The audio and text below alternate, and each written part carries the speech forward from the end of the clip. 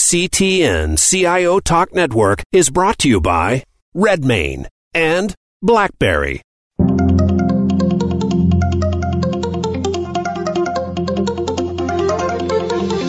Welcome to CTN CIO Talk Network with your host, Sanjog Aul. All comments, views, and opinions expressed on this show are strictly those of the host, guests, and callers. Now, here's Sanjog Aul. Hello and welcome to this segment on CTN. To learn more, please visit CIOTalkNetwork.com. And the topic for today is CIO as an innovation leader. So traditionally, CIOs were expected to keep the operations running without interruption, a smooth sailing boat, and support the business for initiatives when asked. So now the changing expectation is that we should be able to master the art of possible and work with the business leaders to create new solutions, which is something different, in some cases fundamentally different than how the CIOs were groomed from the very beginning. So how these leaders can learn to develop these skills and learn new things and hardwire the way the hardwiring and the grooming was, how do we reset that? That's what we'd like to talk. And I have with me a great panel today. So we have Stephen Marks, who's the CIO of Brooklyn Law School. Hey, Stephen, how are you, sir? Good morning. How are you? Good, great. And we have Jonathan Wester, Vice President of Technology and Chief Information Officer with Nash Community College. Jonathan, how are you? I'm doing great. Hope you are. Very good. Thank you so much. And Kelly Walsh, who's the CIO with the College of Westchester. Kelly, how's life? Good, very good. All going great. Awesome. So let's start with Stephen. We know that we are looking for innovation in our businesses. And at the same time, we also have customers who are not becoming fickle, but they are evolving in terms of the kind of needs they have, the wants and the fancies and whims, whatever that you may want to call them. And for us to be able to, or anyone for that matter, to be able to innovate, you need to be able to keep yourself up to date and informed and deeply entrenched in what the business is doing, which is typically not happening or is done in the traditional IT versus business setting.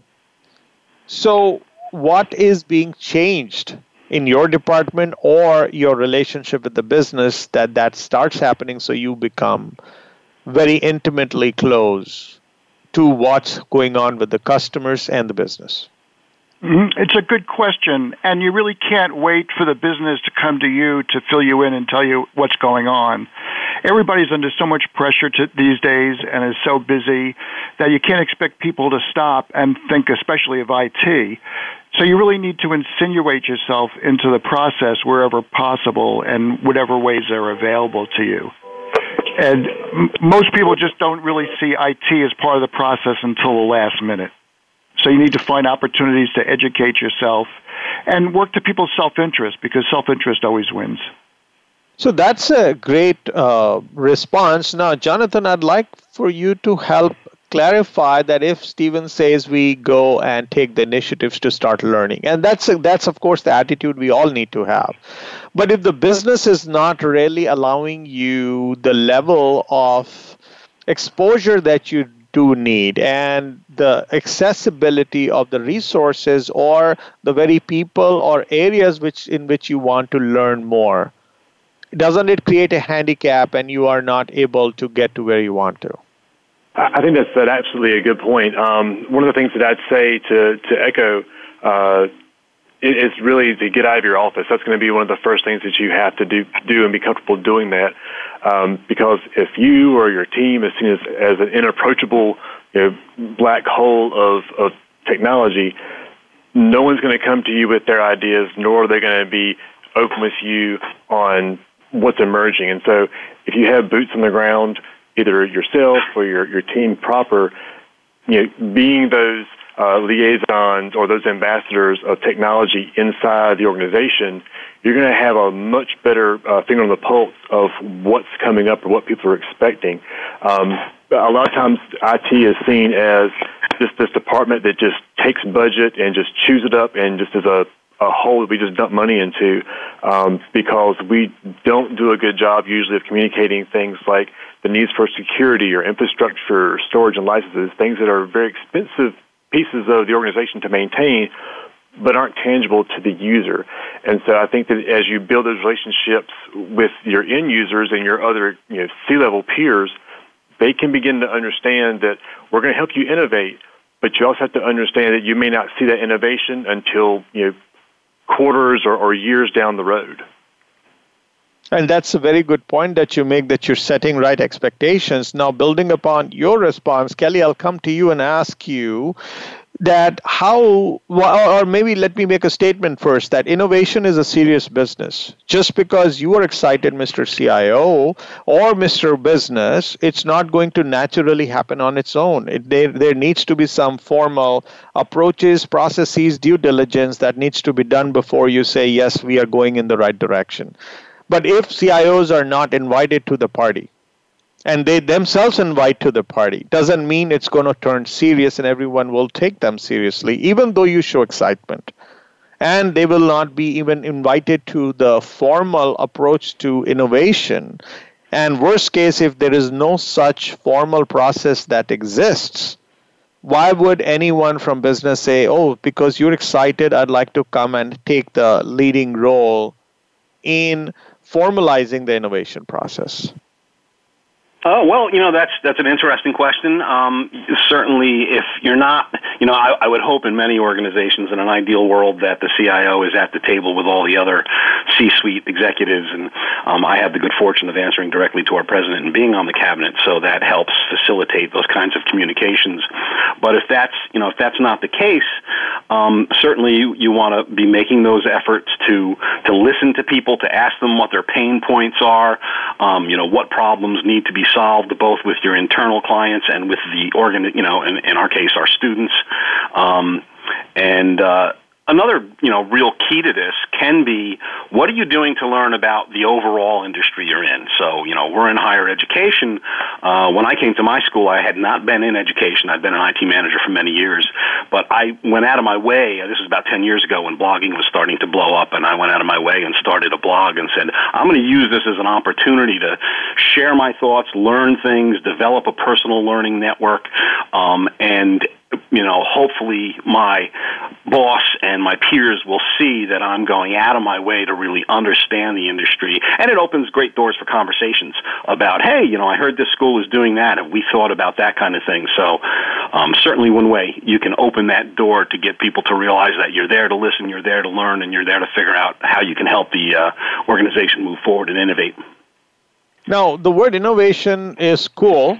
But then, Stephen, coming to you, how do you think a business today, let's talk, higher ed, since you're part of that. Mm-hmm. How does business see innovation? Is it just the next innovation in the way the customer or the student wants to work, or do they draw boundaries or say, okay, we are going to just paint on the sky and see what comes out of it? Well, there's a process goes on that to your point that we do have a changing student population. The expectations of students in terms of education has been changing, and the profile of the students change, so the needs change. The difference is not always technology. I see technology as an enhancer of innovation. For instance, we're a law school. So one of our innovations based on student need is an enhancement of our legal writing program, which we've greatly expanded. And we've built in a technology component that's not the driver of the innovation, but certainly a supporter of it. So, Jonathan, when we look at IT, and of course, you may be the most excited person in IT department because you're the leader, and you'll say, okay, let's help spearhead or contribute effectively towards innovation. But just you yourself cannot be the lone warrior. You got to bring the team along. And frankly, neither you or your team is being directly measured about your performance in terms of what kind of innovation that you contribute towards. You are being looked at by how well do you run the shop and keeps the light on. So, yes, it is a good thing for you to do, but is this sustainable, even for a leader or the team? Well, I think one of the things that we have to be very vocal about and make sure that everyone that we work with understands is that we can't confuse innovation with novelty. There are a lot of really good salesmen out there, a lot of flashy ads and cold calls and conference presentations that make people think that there's a silver bullet solution to a lot of the problems, and those of us in higher ed spaces, even or in technology, know this happens. That someone sees a commercial or gets a thing in the mail, and they all of a sudden think this is going to fix all our problems. And so that kind of innovation has to be tapped down, but that's part of what we are supposed to be doing from the CIO table. I think that one of the bigger incentives that I have found for me is looking at my role in avoiding headaches and later complications. If you don't make yourself available for projects from the day one, you really lose the ability to complain about things later on. So you may be snowed in on projects A, B, and C, but when project D comes along, you really have to step into that one too and take control. Otherwise, it's going to be really hard to get in front of bad or misinformed decisions because they're going to gain momentum. And then once leadership or worse, if your board or the public gets an announcement of these things are going to happen, it has a life of its own, and you're not going to be able to get in front of that. And so you really have to know what the trends are inside of your organization on the outside, and be able to really get your hands around setting expectations for the user. One of the things that I've seen happens here a lot is that the end users and leadership too have a bad tendency of oversimplifying really complex problems, and it gets worse, I think, the further up the org chart you go. I had to remind people often just because something's easy to say doesn't mean it's easy to do. And we have an issue, or have had issues in the past with mobile development. As that was emerging, it became a really big problem for me to manage expectations because you see news stories about 9-year-olds with an iPad making $1 million app in an afternoon. And so I was getting the comments of, if this kid can do it, why can't your team figure out how to move our inventory for multiple sites onto a handheld application that runs in real time? Having people understand that what they see as a polished product, it may look simple. It's a single-click button to order something from Amazon, but what they're not seeing is the millions and millions of dollars on the back end of that single button click that had to be invested, that the institution is not ready to invest that, but they want to see the end product. So the metrics for saying that we have value add to the organization, or incentivizing me as a CIO, it's being able to show the value that I bring to the table and my team brings to the table by kind of keeping a lid on, in the best way possible, the expectations of the organization. So what you mentioned is the misconception about what innovation is and how anything which they see as a sacred cow or something cool that they find, they expect the business to turn it around overnight. Totally get it.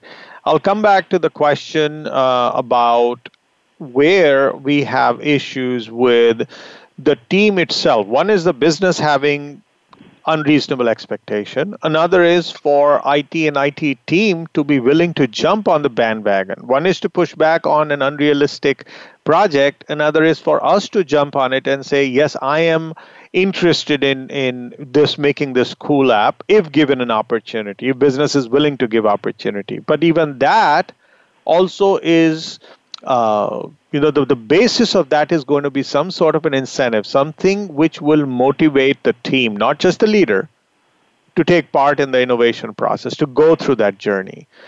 So Kelly, if I were to ask you, what would make your team and you jump at the opportunity when offered one? Well, I think, people want to be involved. They want to have an impact. They want to share what they know. They want to learn. And so, just being involved, being part of the communication, being part of the planning for some people is a motivator in and of itself. There's certainly plenty of things you can do to kind of build on that.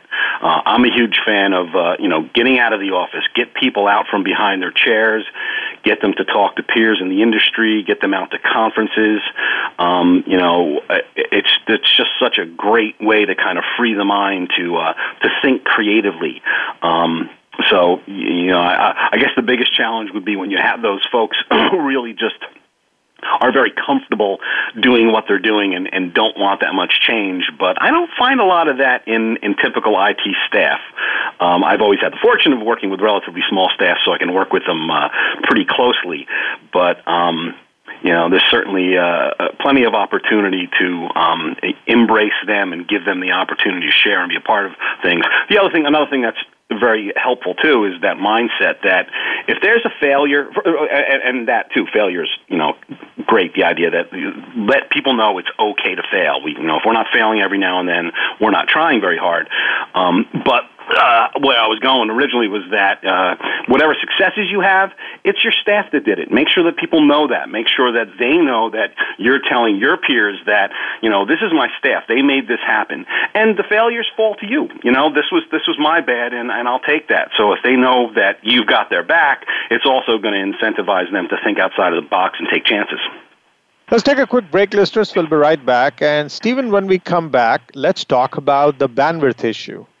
IT is not known to have breathing room in their schedule. Usually the plates are spilling versus having enough room for you to do something new or more or different at your will. It's more handed over, and always there are project pressures. So if we are expecting IT and IT leaders and the teams to innovate, or rather participate in innovation or lead innovation, we need to be able to make some room for that.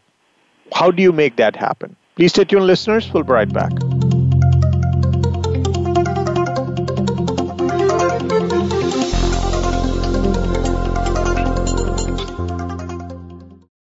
Patient-centered care requires a connected enterprise. Are you ready?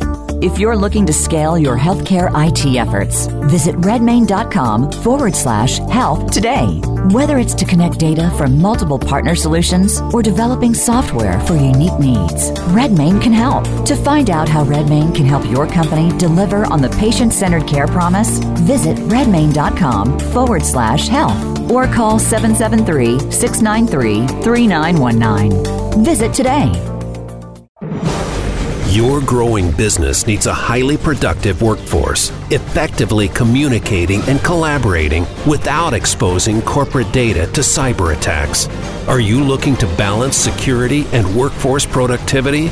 Move beyond short-term measures and securely scale your business with BlackBerry Enterprise Mobility Management Solutions. To learn more, please visit blackberry.com/enterprise. Predict your company's future by creating it. Is your workforce able to connect, exchange ideas, and share brilliance simply and securely? Create tomorrow, today. Empower your people to innovate anytime and anywhere with secured BlackBerry Enterprise Mobility Management and Document Sharing Solutions. To learn more, visit blackberry.com/enterprise. When it comes to business, you'll find the experts here. Voice America Business Network.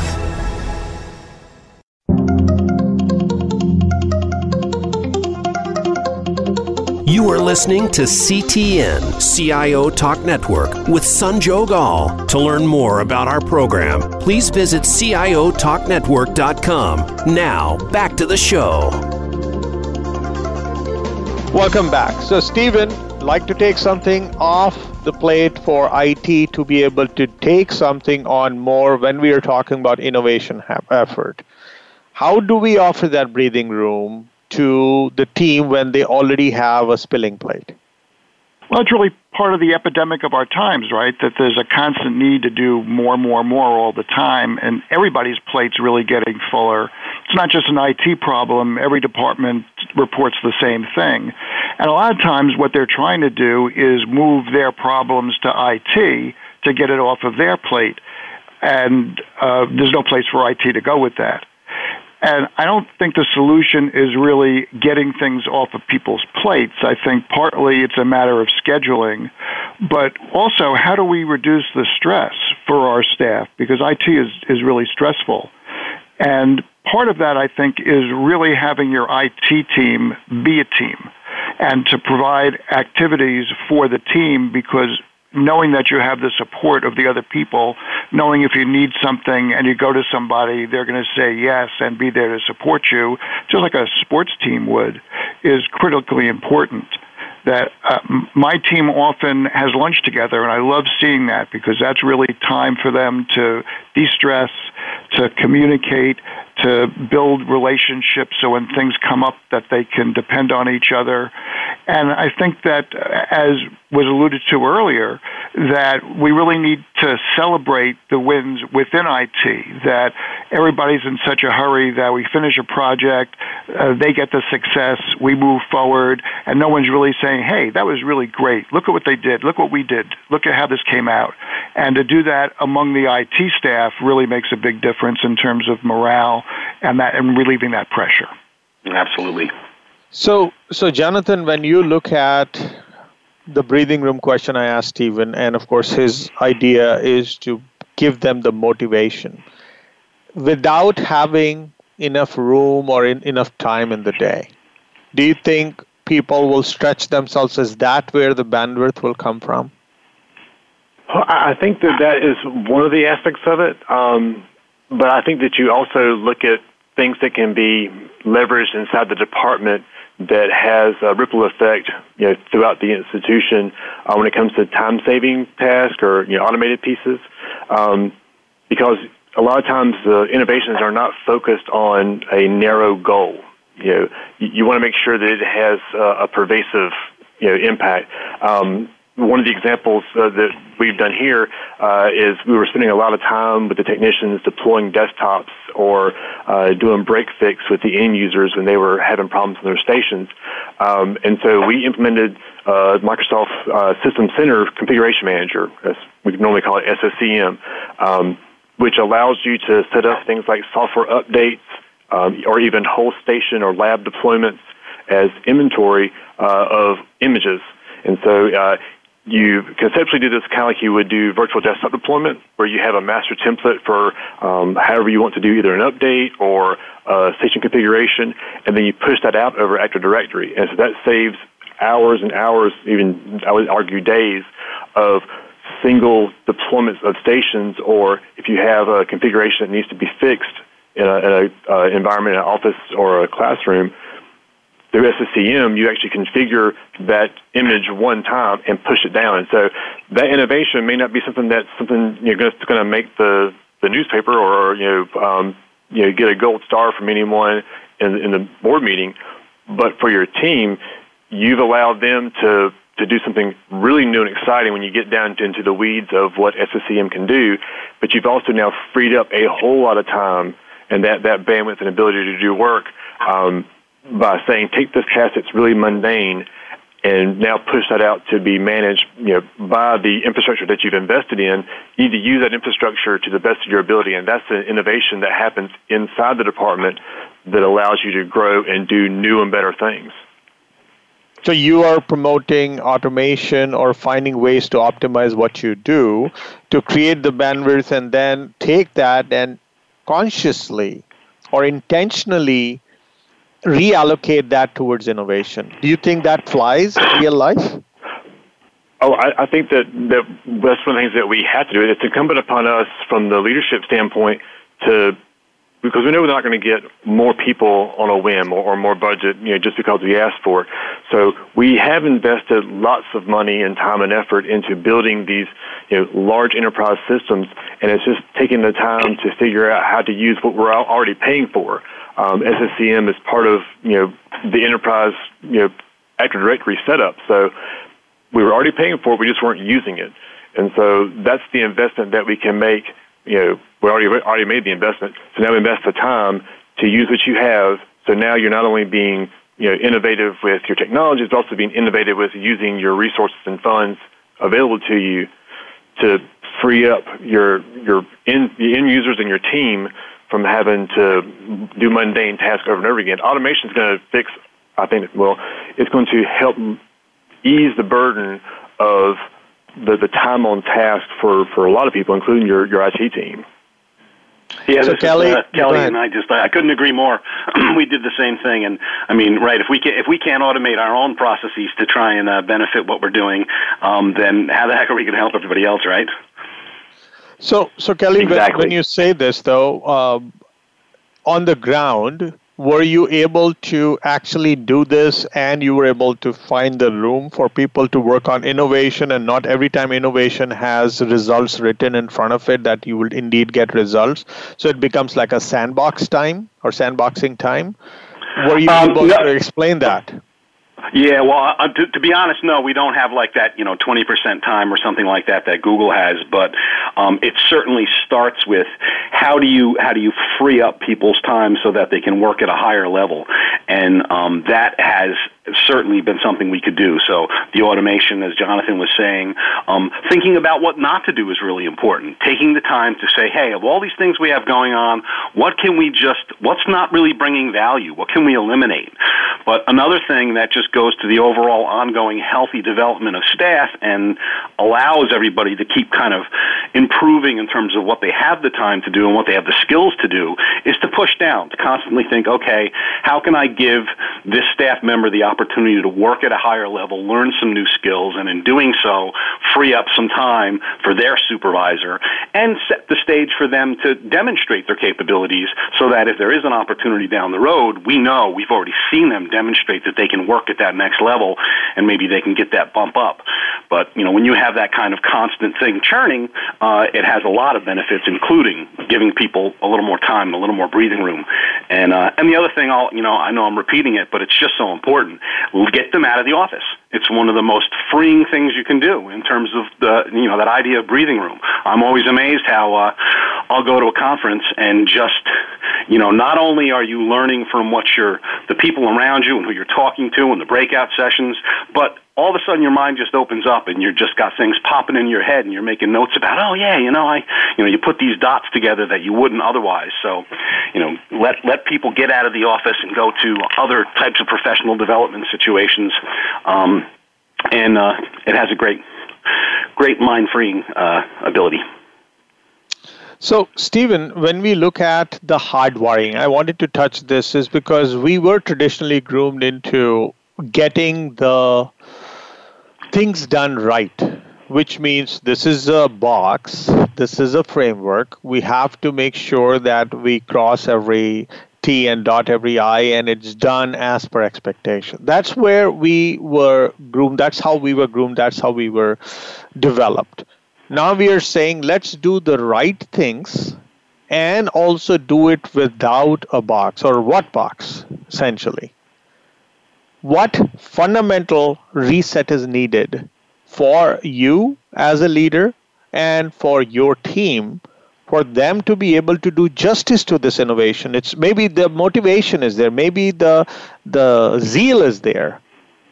Yeah, and there is a real reset that's needed also, that as we're doing more faster in a more free-form way, we can't lose the structure that you described, because that's the way to really get projects done successfully. But there's also a personal reset that's needed as we're talking about things of getting out of the office and partnering with the business more and having these conversations with non-tech people. That doesn't really come naturally for tech people. We tend to be introverts. We don't really love large groups. It's tiring rather than energizing. Talking to other people is sometimes awkward, that we'd rather focus on the machines and focus on the tasks, which is great because that's really how you become an expert in your field. But now we're really asking people to do more and get out of their comfort zone and learn new soft skills as well as learning new hard skills as things change. And that's a big difference, and it's uncomfortable for people to do that. When we tell people, go get out of the office, talk to people, that's not an easy task. They're not saying, oh, great, I get to spend some time out of the office with people who are different than me. They're going, oh, crap, how am I going to do this? I'd rather just sit at my computer and everybody leave me alone. And so we need to be aware for our staff, and we need to be aware for ourselves that this is new territory and it's going to be uncomfortable. I had an engineer who came to me and said that there's something new going on, and I said, well, we should talk to that person. He says, okay, I'll send him an email. I said, no, go see them. He said, well, no, I'll text them. He said, well, no, just they're right down the hall. Go see them. And finally, I said, look, this is going to work out. I know it's uncomfortable for you, but just go stick your head in their door. Here's what to say, and then come back to me afterwards and tell me how it went. And he came back really radiant. He says, yeah, I was really nervous about that, but it was so much better than doing 10 emails. But we don't do that because we don't think of things that are beyond our comfort zones. So, Jonathan, when you are looking at this whole space of innovation, and we spoke about some of this reset that we have to do, are there specific things you would fix in people like at your level, like CXOs, as you may have seen people demonstrate certain way of thinking and way of approaching things? Let's get to the brass tacks. What would those be? I think that one of the primary changes that needs to happen in leadership, especially at the C-level leadership and all the way down, really is humility.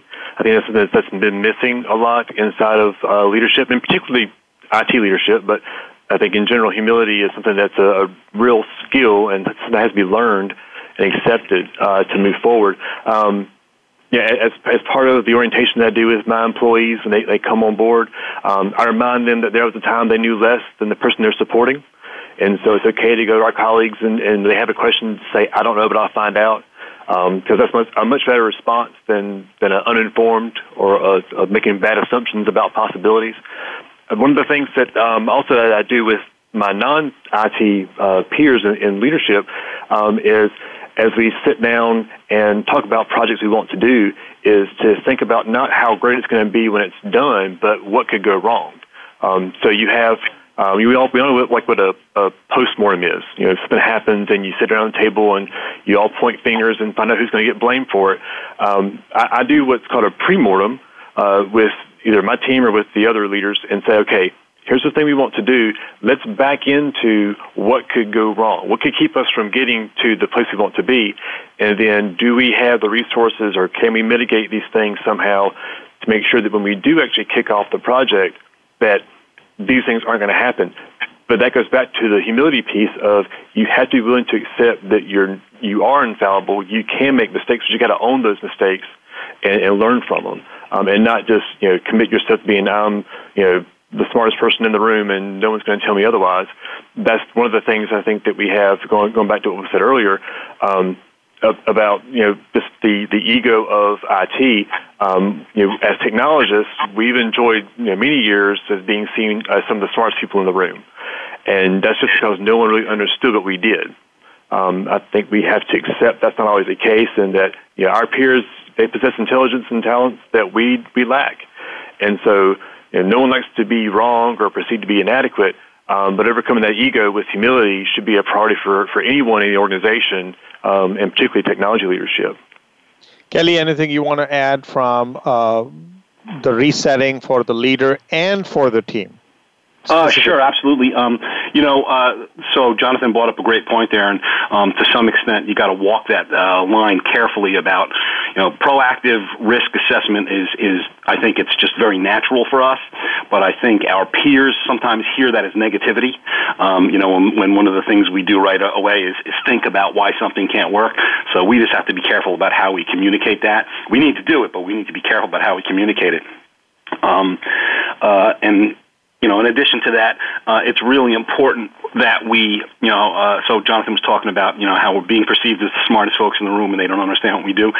IT leaders have to talk in business language, not in tech language. We have to go out of our way to make sure we're making our cases in ways that go directly to the business problems we're trying to solve, and be careful to avoid dragging people into the weeds of too much discussion about the technology itself when we're working at a high level and trying to, make people, sell people on directions we want to go.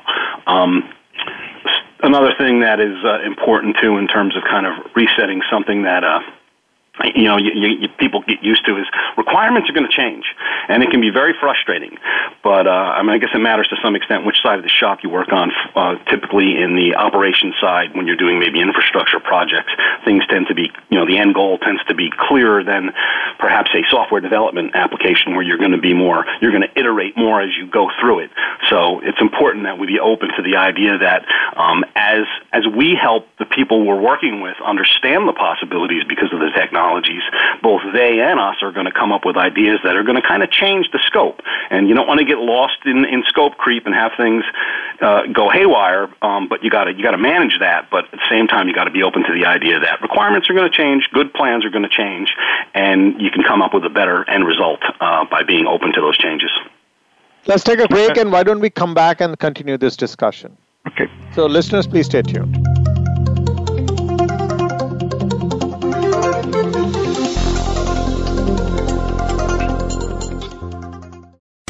Predict your company's future by creating it. Is your workforce able to connect, exchange ideas, and share brilliance simply and securely? Create tomorrow, today. Empower your people to innovate anytime and anywhere with secured BlackBerry Enterprise mobility management and document sharing solutions. To learn more, visit blackberry.com/enterprise. Patient-centered care requires a connected enterprise. Are you ready? If you're looking to scale your healthcare IT efforts, visit redmain.com/help today. Whether it's to connect data from multiple partner solutions or developing software for unique needs, Redmain can help. To find out how Redmain can help your company deliver on the patient-centered care promise, visit redmain.com/help or call 773-693-3919. Visit today.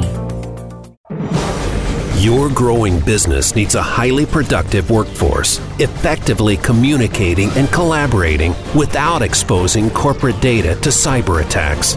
Are you looking to balance security and workforce productivity?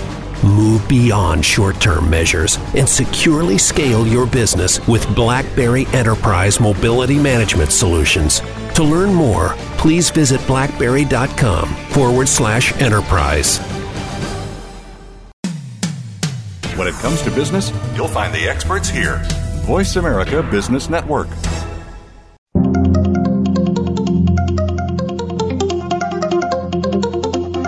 You are listening to CTN CIO Talk Network with Sanjog Aul. Now, back to the show. Welcome back. So we were talking about a couple of things here, and Stephen, why don't you take it away? Yeah, I wanted to agree with Kelly's point about tech talk, that it's a hard habit to break, but you know when you've done it because you see people's eyes glaze over. And we really need to learn as technology leaders and train our staffs, and we're talking to business people, we need to learn to speak the language of business. Otherwise, we lose them. I've sat in meetings with finance people, and they start talking in their language, and I feel my eyes glazing over, and I realize, this is how people feel when they're talking to us. And it's really rude in a way that it's like if you're French and you're coming to work in the U.S. and you talk French to everybody and make them do the work and remember high school French to try and get a gist of what you're talking about, you're really doing a disservice. That we're here to support a business. We really need to learn the language to communicate and translate what we know into their language. And this is Kelly just adding, it's a great skill for staff to have, too, to learn how to kind of speak the language of the business, because now you're connecting more effectively to everybody, and it just, it really helps to develop your abilities in general. Mm-hmm.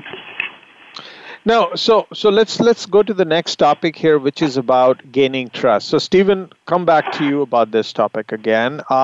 So one is to show excitement and say, yes, I want to participate in the innovation effort, and I would like to even play a leading role if I want to. But then for that, the rest of the world should be wanting to be led by you, which means they ought to be able to trust you. You are new to the subject matter. You are not professionally developed in that area. It's a brand new area, and you say you want to lead or play a leading role. How would anyone trust you? Well, that's a good question, because trust really takes time. And it's an iterative process, and there's not a magic formula for it. Part of it is really just having the contact, and since they're the subject matter experts and we're trying to create a product that meets what they're trying to do, that we need to keep coming back and say, is this right? Is this in the right direction? We can't expect business people to be able to give us a fully formed idea from scratch, that they really need to see our results and say, oh, well, yeah, I like that and that, but over here I meant this, and I haven't thought of it, but we need this third thing, and work on the process and really focus on small gains rather than trying to get the whole big bang. Also, we're not doing this in isolation, that we're developing innovation with and on behalf of the business, so it's really a partnership, not so much a leadership. We might be taking the lead because we understand the process, we understand the technical difficulties, but if we just kind of run ahead and nobody's with us, then we're going to cross the finish line alone, and nobody's going to be happy with the results as a result. That is true. And Jonathan, building upon that point is, if I'm running and nobody's behind us, that means nobody wants to be with me in the races, because they don't feel it's their race, because there is no connection to why were you running in the first place. I'm just trying to say that you would be a lone warrior if you said, I'm excited about it, so I'm going to start running. You guys please join me, and there's no trust. Then it's not going to lead us anywhere, because you need everyone, the business and technology teams, to come together for the innovation to even gain ground. So how do you get agree? Yeah. Go ahead. With consistent small and large successes, I think that gains the trust of your peers for them to get behind you when you say, here's this idea, or I've got this initiative I want to do. I want you to come along with me, because you're demonstrating the competency to lead your team through various challenges that are put before you. It may be a finance problem, it may be a records problem, but you're demonstrating that you know how to coordinate your team with a various mixed bag of projects. I think if you get in the habit of overpromising and underdelivering, which is a trap that much of us in IT can fall into, that you're always going to be in a position to try to regain that trust from your peers. And so one of the things that I tell my team a lot is that you are only good as your last mistake, because it takes a lot more time to rebuild those relationships than it does to establish them and then to maintain them. So I think that being realistic about helping your peers set reasonable expectations allows you to have some control over those perceptions of success. And so when you do have that time to pick up the banner and start heading towards the next thing you want to do, people will say, okay, I've seen them demonstrate the ability to manage these things that are really complicated. I trust in their abilities and their talents as a leader. I'm going to get behind them, and we're going to make this thing be successful. Kelly, if I were to ask you to go into a new organization or go to a new department where you've never supported before, even though you've had successes in your past stint or with a different department, are you expecting that new department to invite you with open arms and say, okay, run and help me innovate in my department? Well, you got to start by embracing the folks, listening to them, finding where they need help, where they want help. If you can build on a couple of small successes to have them see that you can indeed help them, that's a huge step forward. One thing that we haven't talked about in this particular discussion is transparency.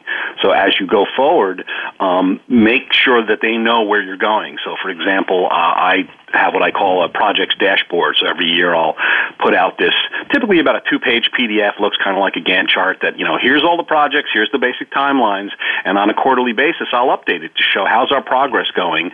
And when I send it out, I'll highlight, and we use a green, yellow, red coloring so you can see this project's in trouble, this one's been canceled, and as I send that out to Cabinet and what we call our functional leaders group, I'll share what's going on. Hey, this particular effort is struggling, we could use some help, and encourage questions. So, transparency is another huge way to kind of build on that trust once you get your foot in the door and start to, embrace your colleagues and start to solve little problems. This is Stephen. That really trust has to start before the project. That you can't come in and say, okay, we're going to do this new project with a bunch of strangers, as you had alluded to. That social opportunities are a great way to build some lubrication into the process before you even get to the point of a project. That I was the CIO of a large law firm that had 40 offices around the world. And I used to regularly travel to that offices to sit with the senior people in those offices, not so much because I was trying to pitch them on a project or do something, but when the time came to do the project or there was a problem, we had already developed a relationship that greased the wheels that made everything much smoother. Yeah, absolutely. And building on that as you work with folks and you begin to undertake efforts, be sure to give credit where credit is due. Go out of your way to say, hey, well, she or he brought this idea to us in the first place, and we just built on it. So, Stephen, let's talk about the skills. So one is the mindset reset, and of course, you get some trust and you are ready to roll. You were not, and your team was not groomed in that area. Do you bank on consultants, or you go out back to a university for a course? Where does that skill set come from? Well, it depends on your organization, and it's funny that we're talking about grooming IT leaders because this is really a new concept. That what's really crazy is that IT leaders start out as engineers of one sort or another, and you do a good job, and your reward is you get promoted to management, where you have not the temperament, skills, or personality for, and then there's no training, and you're expected to be successful. So we're kind of creating our own version of Survivor and see that who could gain the skills fast enough before you get fired, which is a very common outcome from that kind of system. And businesses have tried different things around it. Like they've tried putting business people into IT leadership roles, primarily because they speak the language, but it doesn't work out because they can't relate to the IT staff, they can't understand the IT process or how things work. In large organizations, there is often executive training programs for high potential people, and that's a really great way to get a grounding in leadership, management, but even more so, you get to build friends in other departments. You build a network of like war buddies who will grow with you in the organization, and later on you can depend on for a point of view outside of IT and understand better how the business works. Organizations that don't have that often are very open to having executive coaching for individuals. It's a great thing to do before problems come up. Often it doesn't happen until problems come up. It's still useful. And lacking that there's also programs through our trade organizations that we belong to. IT support organizations are starting to have more podcasts, programs, and at conferences, leadership lines to help people develop the skills. And so you can really draw on all of those. And it's important to. Even if you look at like professional athletes, like LeBron James spends $1.5 million of his own dollars on his own training, nutrition, support in order to maximize his potential. So, Jonathan, when you look at this whole area of development, do you think we can be proactive that this is the area we're going to go to innovate ourselves or help in innovation for the business? And so I'll start 6 months prior. I'll try to formally train myself and my team before I reach out to that business leader. Do you think we are that planned, or our IT work is that planned or our business requiring innovation is that planned that far out?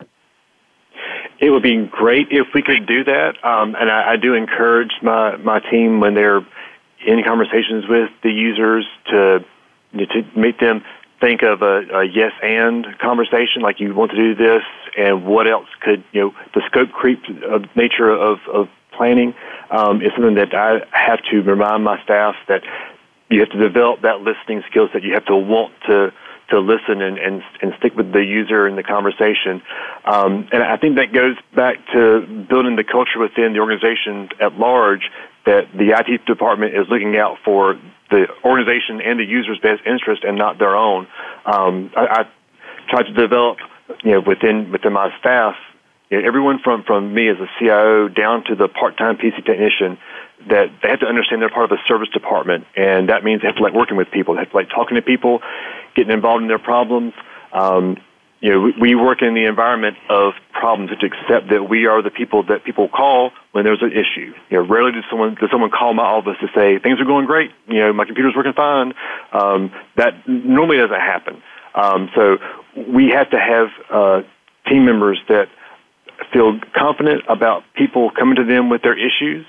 People that are people on the staff that aren't defensive about things when they go wrong, because in that way the innovation that could happen and the crystal ball that they would need to help the users think through what's coming up on the horizon, that all gets pushed to the side because you begin to be this defensive support staff that is just trying to just keep your head above water doing break fix, and you're never really getting involved in the organization proper. You're just this third-party tack-on to the organization that just fixes the computer when it breaks. This is Stephen. That's a really good point, that I try to train my people to never say no. That if you can't say yes, escalate it. Kelly, one final Absolutely. question, a minute or so to go. If you were to change the organizational culture and structure for it to be most conducive where the technology department and its leader can very effectively contribute towards innovation, what would that look like? Well, I think, collaboration is huge, and I think we've touched on that quite a bit as we're going through this. The more we learn to be speaking with each other, both in purposeful situations where we're trying to tackle a problem, and then on the other end of the spectrum, as the other guy said, even in social situations, we have to have those lines of communication open. And innovation is a culture. I mean, if you want that kind of culture, you've got to get everybody to know these things, many of which we've touched on, that failure is okay. It's going to happen. We're all in this together. I saw one of the greatest speeches I've ever seen at University Business, UB Tech conference just the other day. Nito Cubain, I think his name is, the president of High Point University, just gave a great speech. And one thing that really rung in my head is that part of the culture he's developed is let's find a way to yes, right? So when somebody has an idea and it makes some sense, let's figure out how to make it happen. And when you start to, have that kind of mindset and keep coming back to it, you really can influence the culture and open people's minds to these things. The other thing that's just huge and can't be overemphasized is learning. Talk to your peers, listen to great podcasts like CIO Tech Talk, read what's out there. A lot of times innovations are an innovation that's new to a particular institution, but you may not have been the one who created it, but that's fine, right? If you go out and learn about something innovative that's happening elsewhere, bring that into your institution, and that's only going to happen because you're out there and learning. You guys have probably heard of George Couros' Innovator's Mindset book, The Innovator's Mindset, great book. And in there he's got that quote, we rarely create something different until we experience something different. So we got to get out and learn from the world around us and then bring that stuff back into the institution. On behalf of the show and our listeners, I'd really like to thank you all, Stephen, Jonathan, and Kelly, for sharing your thoughts and insights about how CIOs can evolve themselves and their teams to become innovation leaders. Thanks so much. Thank you. Thank you. And listeners, hope you enjoyed, got some nuggets out of this. Please like us on Facebook, search for CTN, CIO Talk Network. Be sure to follow us on Twitter and join our LinkedIn group. Thank you again for listening to this segment on CTN. This is Sanjog Aul, your talk show host. Till next week, take care and God bless.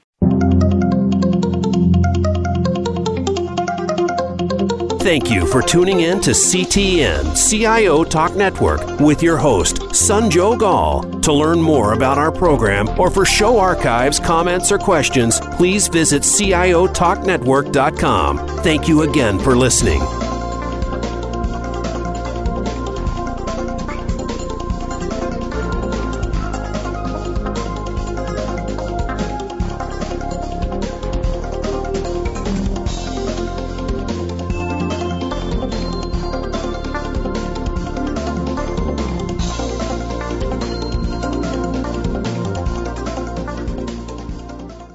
CTN CIO Talk Network is brought to you by Redmayne and BlackBerry.